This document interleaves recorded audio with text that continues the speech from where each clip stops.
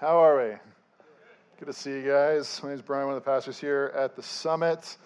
Thanks for being here. I feel like every week in Denver, you have to say no to about 20 good opportunities to be here. And today, the biggest one, number 21, was just staying in bed because it is awful out there. I walked here from my house, and thanks so much for being here. Just a quick update, then we'll jump into this.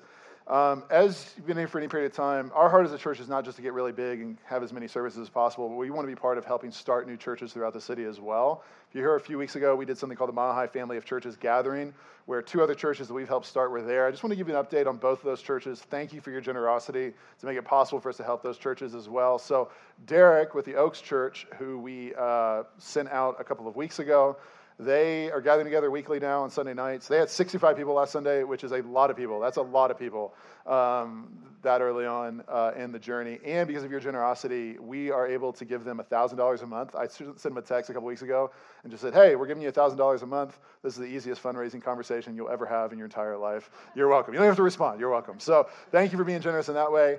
And then Corbin and the Heights Church that we planted few years ago, they just went under contract to buy a big church building at the corner of Colfax and York Street. I'm directionally challenged. Right across the street from East High School and the Carla Madison Rec Center that's there as well. So that just happened last Saturday. That is huge. I can't really articulate how big of a deal that is. And he was able to text him and said, hey, we want to give you $10,000 for the down payment.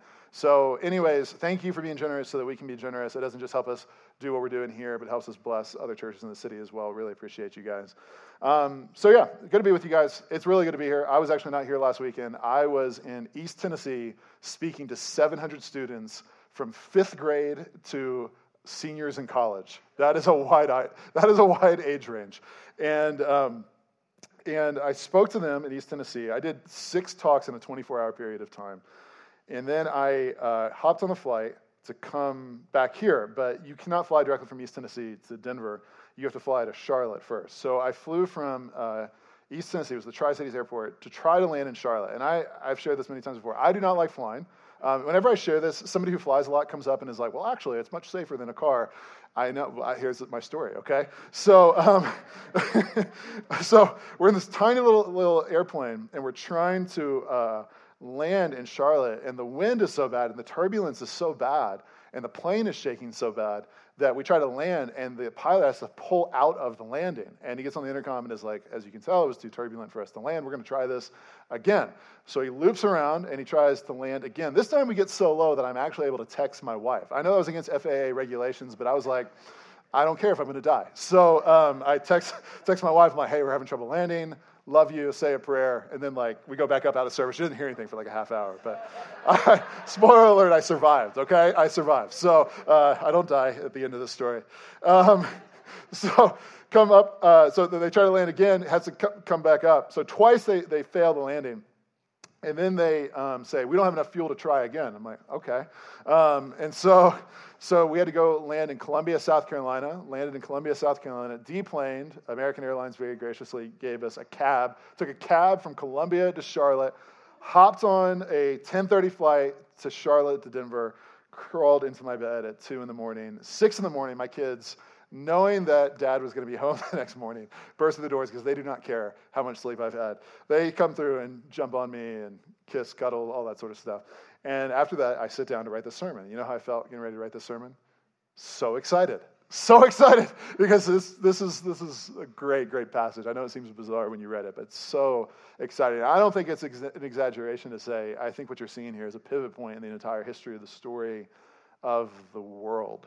You're seeing an entire transition into one chapter to another in the story of what it is that God is doing in the world. And the heart, I'm going to bring this up here so you can see this. The heart of what we're going to see is the Spirit of God will indwell the people of God to empower them towards the work of the restoration promised by God. Which that sentence doesn't make any sense. That's fine. That's why we got another half hour to try to figure out what it means. The Spirit of God indwelling the people of God to empower them towards the work of restoration promised by God. Now, let me give you a little bit of background to hopefully lay the foundation for this sentence to make sense. I would say if you've traveled a lot, what you find are cultures are very different, but you also find that cultures are oddly the same. And what you find is if you study different cultures, in spite of all their differences, most cultures are trying to wrap their minds around four big questions. The first would be one of origin. Where did we come from? We all know we came from somewhere. The second would be what went wrong. All of us have kind of, problem in the world we can recognize, and none of you were like, last week was just too good. That was the biggest inconvenience I had, right? Like, we understand, like, things in the world are not as they should be. 3, how do things get better?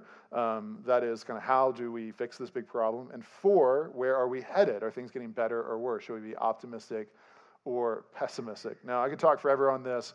Very simply, if you're new to Christianity, the way that we would answer these questions would be this. As when it comes from where did we come from, we'd say that we were created. We were fearfully and wonderfully created by a God who made us in his own image and fashioned us to be in relationship with himself. It's the world that we all universally long for. Now, what went wrong, the fall, that is that our first parents chose to play God rather than allow God to be God over their lives, and consequently, sin entered the world, and the world that was created to exist in harmony devolved into chaos and disorder. That's the world that we experience now. Now, how do things get better?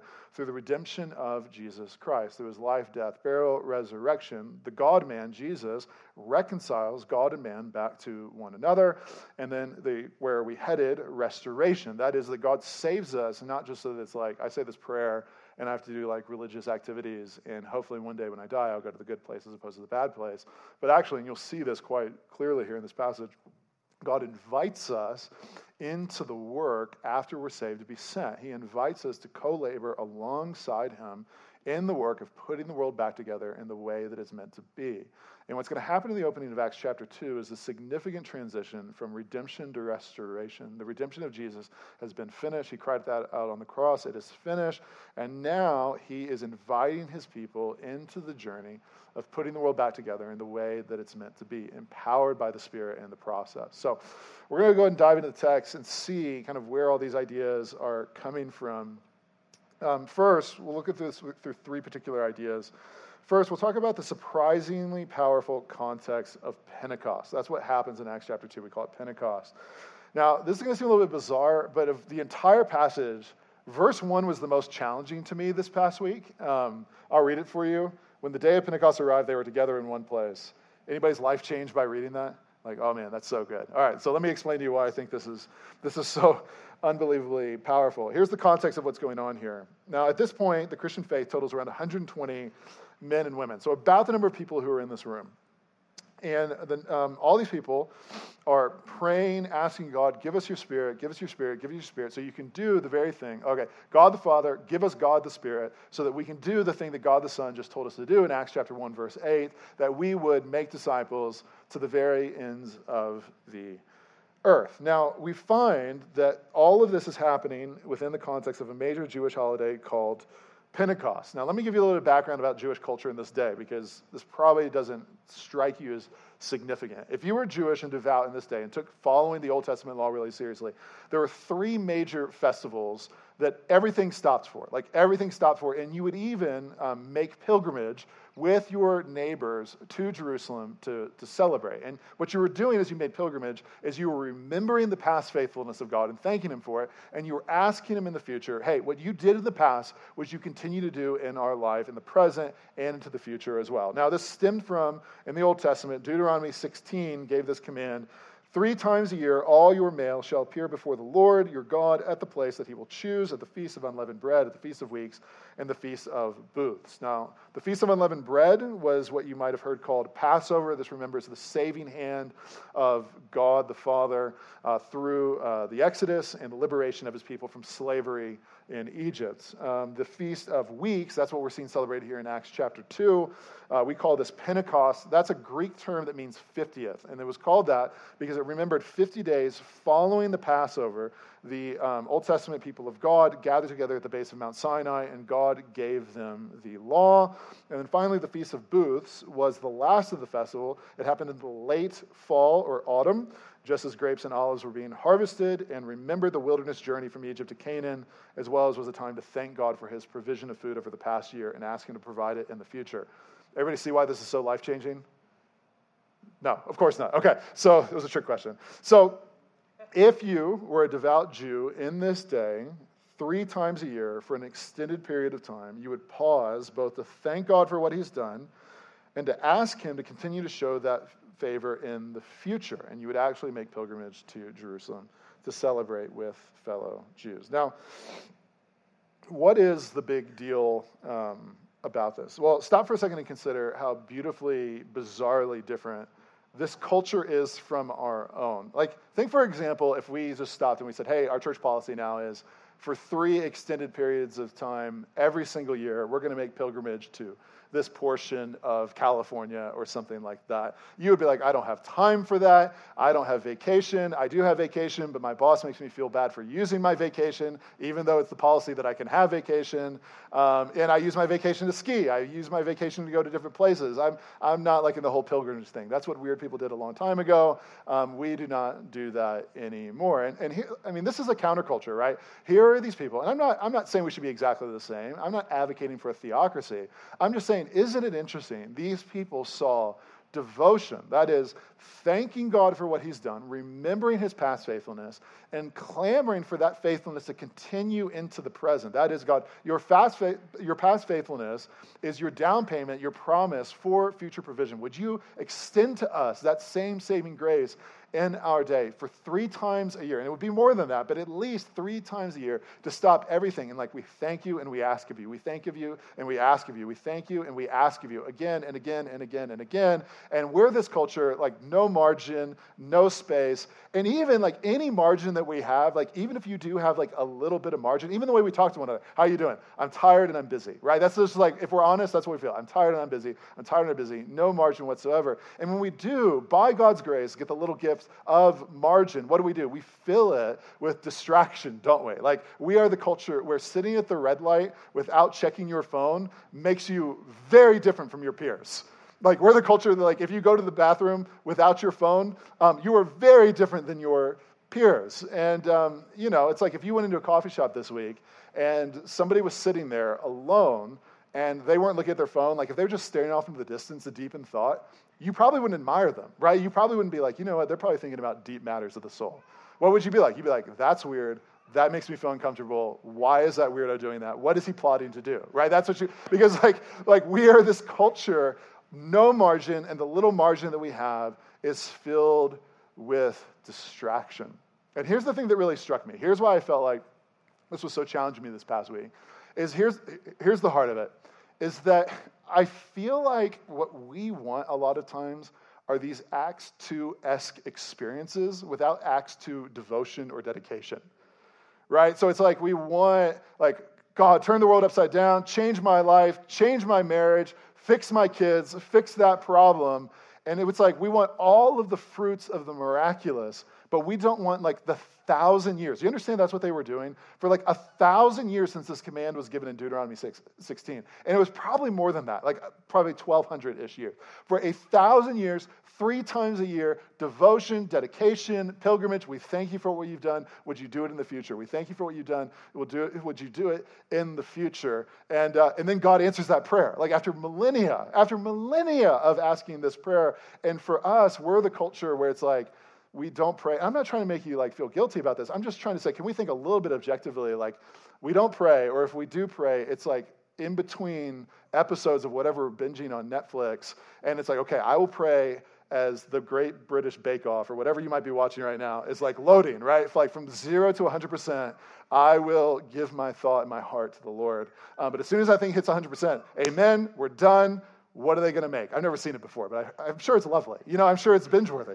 But it's like, but that's kind of the way we are. It's like, we're just going to, and then we're like, God doesn't answer our prayer, and we're like, my God, why have you forsaken me?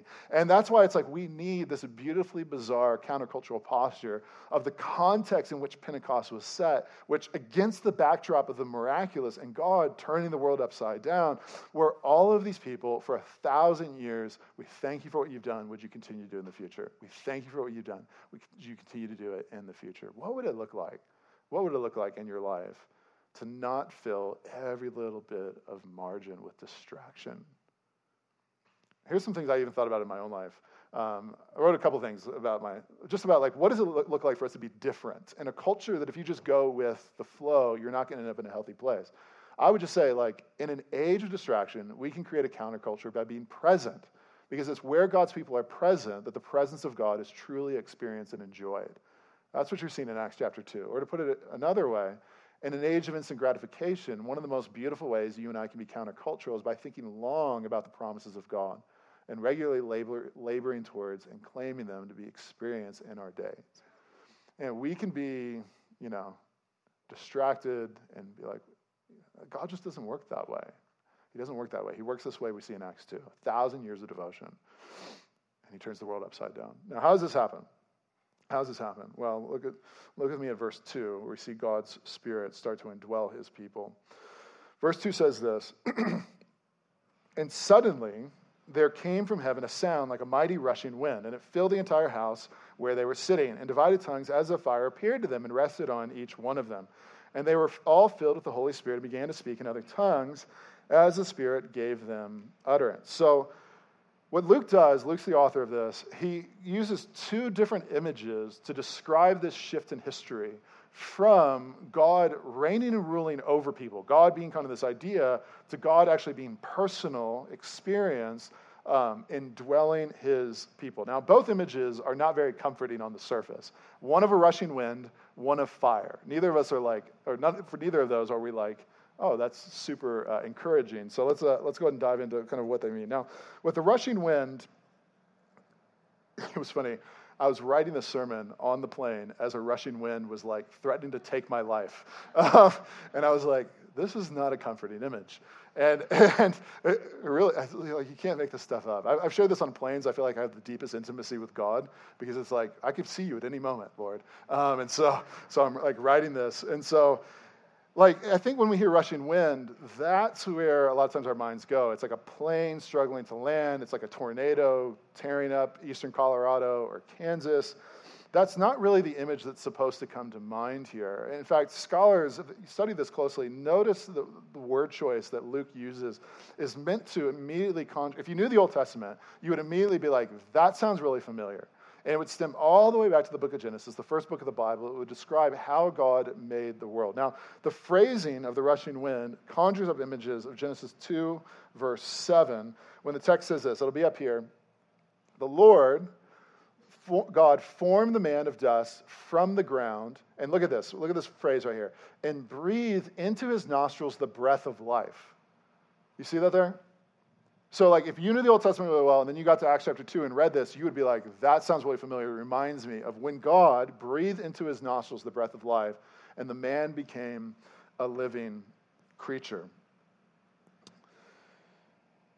So what commentators note is how Luke is communicating that this is something more than just like a tornado, but, and this is highly mysterious, I understand this, but the very breath of God, the same breath that gave our first parents their existence and the consequent intimacy and relationship they enjoyed with God in the garden, that whatever that was, has re-entered into the story of humanity in a way that's been unparalleled since the fall happened in the garden, okay? So you have a rushing wind, and then secondly, tongues of fire. It says that divided tongues as of fire appeared to them and rested on each one of them. Now, I understand it's like negative 30-degree wind chill out there, so you're like, fire is actually a very comforting image. But notice what it says. Not just that fire appeared, but fire rested on them. None of you, regardless of how cold you are, like, I would really love to have some fire rest on me. So why is this actually a really beautiful image? Well, again, this is where, if you had read the Old Testament a lot, and that's what these people had been doing for years, like all they had were the Old Testament. They would have called it the Hebrew Bible. Like they would have been reading this and reading this and reading this. They would have been like, oh my gosh, we understand what's happening. Because in the Old Testament, following the fall, when there's separation between God and people, the most frequent way that God shows up to his people is through the image of fire. I'll just give you a few examples. Genesis 15, for example, God appears to Abraham as a burning torch. Exodus 3, God appears to Moses as a burning bush. Exodus 13, the Lord appears to his people as a pillar of fire to guide them. Deuteronomy 4, the Lord is described as being a consuming fire. And here we are in Acts chapter 2. Fire appears to them again, but does something different than just appear. Look at that phrase again. It's going to seem like a subtle difference, but it's actually like makes all the difference in the world. Divided tongues as of fire appeared to them. Now, if you had read the Old Testament, you would have been like, okay, that happens. Here's all these different ways that it happens. Fire appeared to them, but then notice this, and rested. Will somebody say rested with me? And rested on each one of them. It seems like the smallest difference where everything has changed, where God has gone from merely kind of being a concept for people and even just reigning and ruling over people to actually being in the room with people and resting on each one of them. It's this moment in history where it seems like nothing's changed, but everything has changed. The image that came to my mind is, okay, so you could, after hearing the story of me doing whatever it takes to get back from East Tennessee, you could be like, well, I don't understand what the big rush was. And I would say like, well, it's because like I told my girls that on Monday when they wake up, Dad would be home. And you could be like, well, you know what? Like, you're just as much their dad on the East Coast as you are here in Colorado. And even we have these technological innovations of things like FaceTime. So, like, when they run in the door and you're not there and they're like, oh, Dad's not home, your wife can pull out FaceTime and be like, no, here he is. And you can FaceTime. And it's like, it's basically the same thing. Now, in some ways, it's the same thing, right? Like, positionally, I am still my girls' dads, regardless of our geographic locations. But experientially, what's the difference between FaceTime and actually being in the room with somebody? It's everything, isn't it? It's everything. Like, Apple shows all these ads where it's like, it's basically the same thing. We're like, no, it's completely different. It's completely different, especially when your kids are little. It's completely different, like seeing Dad on FaceTime and being able to like tackle him and wake him up and him pretend to be happy about it. I was later, but in the moment I was like, oh Lord. Right, that's what's happening. It's like positionally in the story of God's relationship with his people, it seems like nothing has changed, right? Like he's still God, he still reigns and rules over them, but experientially, everything has changed where God is actually now in the room. And this is where the illustration breaks down. God is not just in the room, but he is resting on and indwelling his people. Like, what does that mean? What did it mean to be human before Acts chapter 2? I don't know. I don't know what it was like. Like, we're on this side of it. Thanks be to him. But it's like, but God is not just a concept. It's like we've been talking about this here. Like, we don't want to just have concepts about God. We want to know God. We want to understand that Christianity is an invitation into a relationship of a daily enjoyment and experience of the presence of God. And we're seeing that Acts 2 is the pivot point of history where all of a sudden that's possible. He's not just out there. He's not just reigning over people. He's in the room, indwelling, resting on every single one of them. I heard one commentator say this past week. He said, in the Old Testament, Moses would experience and see a burning bush. At Pentecost, every believer would be transformed into a burning bush. The Spirit of God would indwell us. 3, the work of restoration begins. The work of restoration begins. So what do we say? The Spirit of God indwelling the people of God to empower them towards the work of the restoration promised by God. Now, verse 5 says this. Now there were dwelling in Jerusalem Jews, devout men from every nation under heaven. Now why? Because it was Pentecost, right? Everybody's made pilgrimage to be in this city. Verse 6, and at this sound, the multitude came together and they were bewildered because each one of them was hearing them speak in his own language. And they were amazed and astonished, saying, are not all these who are speaking Galileans? Now, you're supposed to laugh at that because it's throwing major shade if you're from Galilee. I know there's probably nobody from Galilee here, but in the first century, Galilee was sort of like viewed through the same cultural lens as we view like backwoods West Virginia. Now, I'm not saying it's a fair stereotype. I'm just saying that like Galileans were looked at as being ignorant, uneducated. And so think about this, right? Like if you have the stereotype of like backwoods West Virginians not being particularly intelligent, like imagine stumbling into like a backwoods West Virginia bar and you see all these people having a conversation and they're like 15 different languages going like between each other at the exact same time. You probably would be like, that was not what I was expecting. I was expecting it like Harvard, where like people just learn other languages for fun, not like backwoods West Virginia bar. That's basically why they're like, why are these people Galileans doing this? It's like major shade if you're from Galilee. Like, not only do we hear all these different languages, but these are kind of some ignorant people. That's why they say in verse 8, how is it that we hear each of us in his own native language? Now, verses 9 through 11, they list off 15 different regions of the world and languages represented that are present, all hearing the gospel proclaimed in their own language, and they don't really know what to do with it. And there's 2 different ways that they respond. So all were amazed and perplexed. Now, here's what some did. Some said to one another, what does this mean? So some people just from the very beginning were like, I don't know what this means. Could you help make sense of this for me? Others, verse 13, said they are filled with new wine, which they're basically saying like they're just being crazy, they're drunk. So some saying, what does this mean? We'll see that question answered next week. Others saying, they're just drunk. This is the dumbest thing ever. Now, what's happening here? Okay. Let's go from probably least likely to most likely. Now, there's like a lot of different things, but I'm just giving you three kind of mainstream things. What's probably not happening is the same phenomenon in Acts chapter 2 that Paul describes of tongues in 1 Corinthians 12 through 14. I think pretty much every scholar, when you study the details, there's two different phenomena that are being described. Happy to talk about it later, but that's all I'll say about that.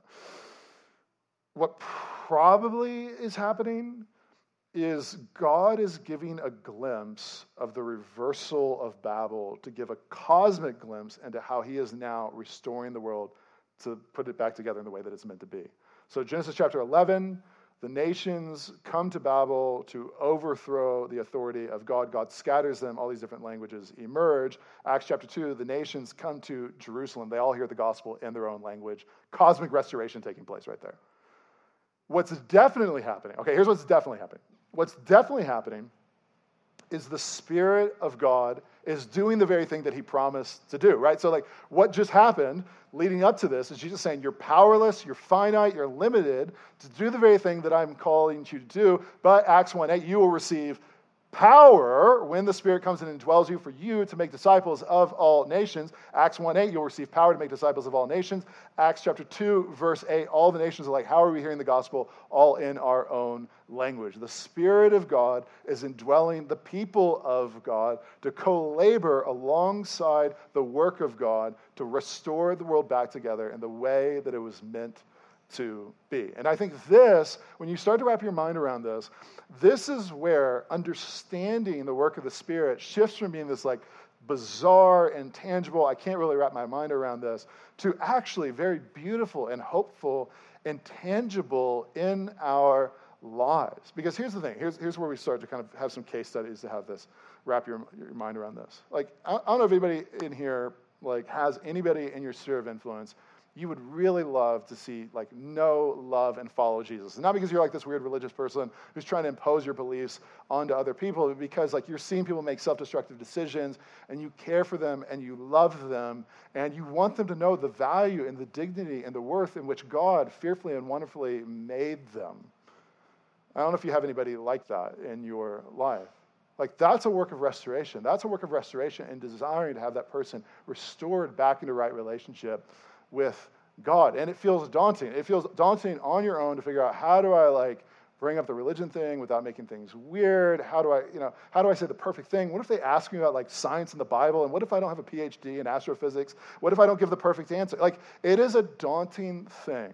If you have somebody in your life, you want to have know, love, and follow Jesus for their joy, to feel this pressure of, okay, I got to say the perfect thing and have the perfect answers ready so that their life is forever transformed for all of eternity. But if that's not it, if the Spirit of God is empowering you, the third person of the triune Godhead is empowering you and is at work in that person's life as well, there's this great confidence that I don't have to be perfect, I just need to be faithful, and I can step out in faith, and I can just sort of put the thing out there and help them know, like, I love you and I care about you. I don't know if you're here and you like have something in your life you want to be victorious over. I'm talking like repetitive, chronic, self-destructive decision-making that hurts you and the people around you, and you're like, why can I not stop this? Right? It's like we're like not nearly as rational as we think we are as human beings, are we? Like when we have things we don't want to do, it's like, oh gosh, like I know it's bad for me. I know it hurts the people around me. And yet I keep making this mistake again and again and again and again. That's chronic sin in your life. That's yearning for the work of restoration. And yeah, if you feel like in isolation, you have to kind of read the right books, watch the right TED Talks, willpower your way to be victorious, that's a really daunting thing. But if the Spirit of God loves empowering the people of God for the work of restoration, well, as Paul says in Romans 8, if the same Spirit who resurrected Jesus from the dead indwells you as well, he can be victorious over whatever sin is snaring you also. Are you passionate about justice? Are you passionate about inequality? Well, what you're going to see in the following of Acts is tons of followers of Jesus who are engaging almost exclusively urban centers where injustice reigns supreme, and they step in and they fight back and they actually change the entire course in which cultures and urban centers are going. In isolation, things like you see in Acts, for example, women liberated from slavery, marginalized people treated as equals. I could go on and on and on. On your own, if you feel like your only weapons are like willpower and your social media account, that's daunting, right? Like to be like, I'm going to throw out a cry into the endless abyss of Facebook. That'll change this issue. Or you could believe that the Spirit of God indwells the people of God to take up the work of the restoration of God. And when your heart breaks for the things that break God's heart as well, and you take action, well, the Spirit of God loves through you to do abundantly more than you could ever ask or imagine, as Paul would promise in the book of Ephesians. Look, I know this is a lot. I know a lot of this is just what the remainder of the book of Acts is. So let me give you 2 particular action steps that might help you in the coming weeks to take some of these really big ideas and make them really, really practical. So 2. The first would be, if you're a follower of Jesus and you really want to carve out some margin in your life, I would just love to challenge you this particular week to really have a plan to say, hey, where is some space where I have margin to thank God and to ask God? To remember who he is and to thank him for what it is that he's done. Now, what I'm anticipating is that for some of you, you're like, I've tried to do that and I'm really bad at that. And a lot of times what happens is we are like, well, try harder on your own. And you're like, but I'm bad on my own. Okay. So what we're doing is we're creating some intentional space leading up to Easter that if you want help in doing this, getting with some other people, there's going to be 3 spaces every single week that we as a church will create space for this. Right here, we'll have 3 prayer rhythms. This will be from this Wednesday leading up to Easter. So Sundays before our gatherings, this has been happening for years, but we have people pray at 8:15 and 4:30. At 8:15 and 4:30, which is go in the back corner right there. And then we're adding a lunchtime prayer hour as well at 12 p.m. So if you're the type of person that has a lunch hour and you work in the city, if you're the person who has a lunch hour but your boss doesn't care, they're flexible about what they mean by hour. They mean like hours. You can make your commute here and be here. You stay at home with your kids, if whatever it is. I know this doesn't work for everybody, but if you want to be here and pray with us, we'll be here every Wednesday throughout the course of Ash Wednesday up to Easter. It starts this Wednesday, and we would love to have you join us with that. We just hope that helps propel you to have a greater life of devotion on your own life, in your own rhythms as well. Secondly, if you're here and you're exploring Christianity, which really glad you're here, we have a lot of people that like this. It's one of the things about our church in this really unlikely place is a lot of people are trying to figure out what is it that they believe about who God is. And I have a lot of empathy about that because I didn't really grow up around this stuff, and it wasn't until I was 18 I started exploring it. So I know it's a little bit weird to be like an adult and be like, I'm trying to figure out what it is that I really believe. I would just say one of the things I would maybe challenge you with is I think a lot of times in Denver the challenge is, this seems like it shouldn't be a challenge, but the challenge is like 20 good things to do on a weekend, right? And so we try to sort of fit in eternal matters of the soul in between like skiing and drinking. And then we're like, I don't understand why nothing's changing. I don't understand why this doesn't make sense. It's like, well, I just think in our lives we come to a place where we have to make the most important things the most important things. And so here's the thing. Starting this Wednesday is Ash Wednesday. That is when the church historically sort of sets apart time for unique devotion to remember Jesus' unique devotion of getting ready to go to the cross. Now, what I would love to challenge you to do, there's 6 Sundays that are leading up to Easter Sunday. And I would love to challenge you to do something really bizarre in Denver. 1, to commit. I know we're the city where the one thing that we're committed to is not being committed to anything. To commit to being here to hopefully all those services, if not as many of them as possible, and to have just this experiment in your life of making the most important things the most important things. And I think the Lord will really honor that. I think he'll really meet you. And it's just, this is the type of stuff that happens in people's lives when they set apart time of saying, we thank you and we ask you. We thank you, we ask you. And some of you are trying to figure out, what do I thank God for in the first place? Some of you are trying to figure out, what do I ask you to do? How do I line up my life with his? So that's all I want to say. I try to have something compelling to say after that, but that's all I have to say. So thanks again for being here. I really appreciate it. I know it's super cold out here. I'm not being facetious. Like, I really mean it. I really appreciate you being here. I'm going to pray, and then we're going to have some time to respond and to really think about these things. This is margin.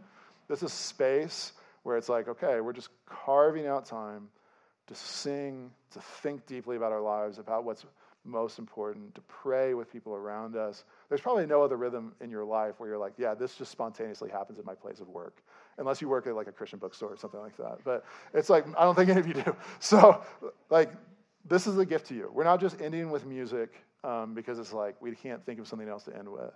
We're carving out margin to do the very thing we talked about, where the people of God gather together to sing, to worship, to pray, to think deeply about life, and to think about kind of what is the trajectory that I'm on. So let's pray to that end. Father, we're thankful for you. We love you, and we're just thankful for the men and women who are here and their faithful presence. And I pray that you would meet them. I pray that we would taste and see some glimpse of every believer being a burning bush, that the Spirit of God, he would indwell us, to empower us to put our lives back together and to put the world around us back together in the way that it was meant to be. Thank you for inviting us into your great mission. Thank you for loving us and saving us. And I pray that we would now respond thoughtfully and deeply. We ask these things in the name of Jesus. Amen.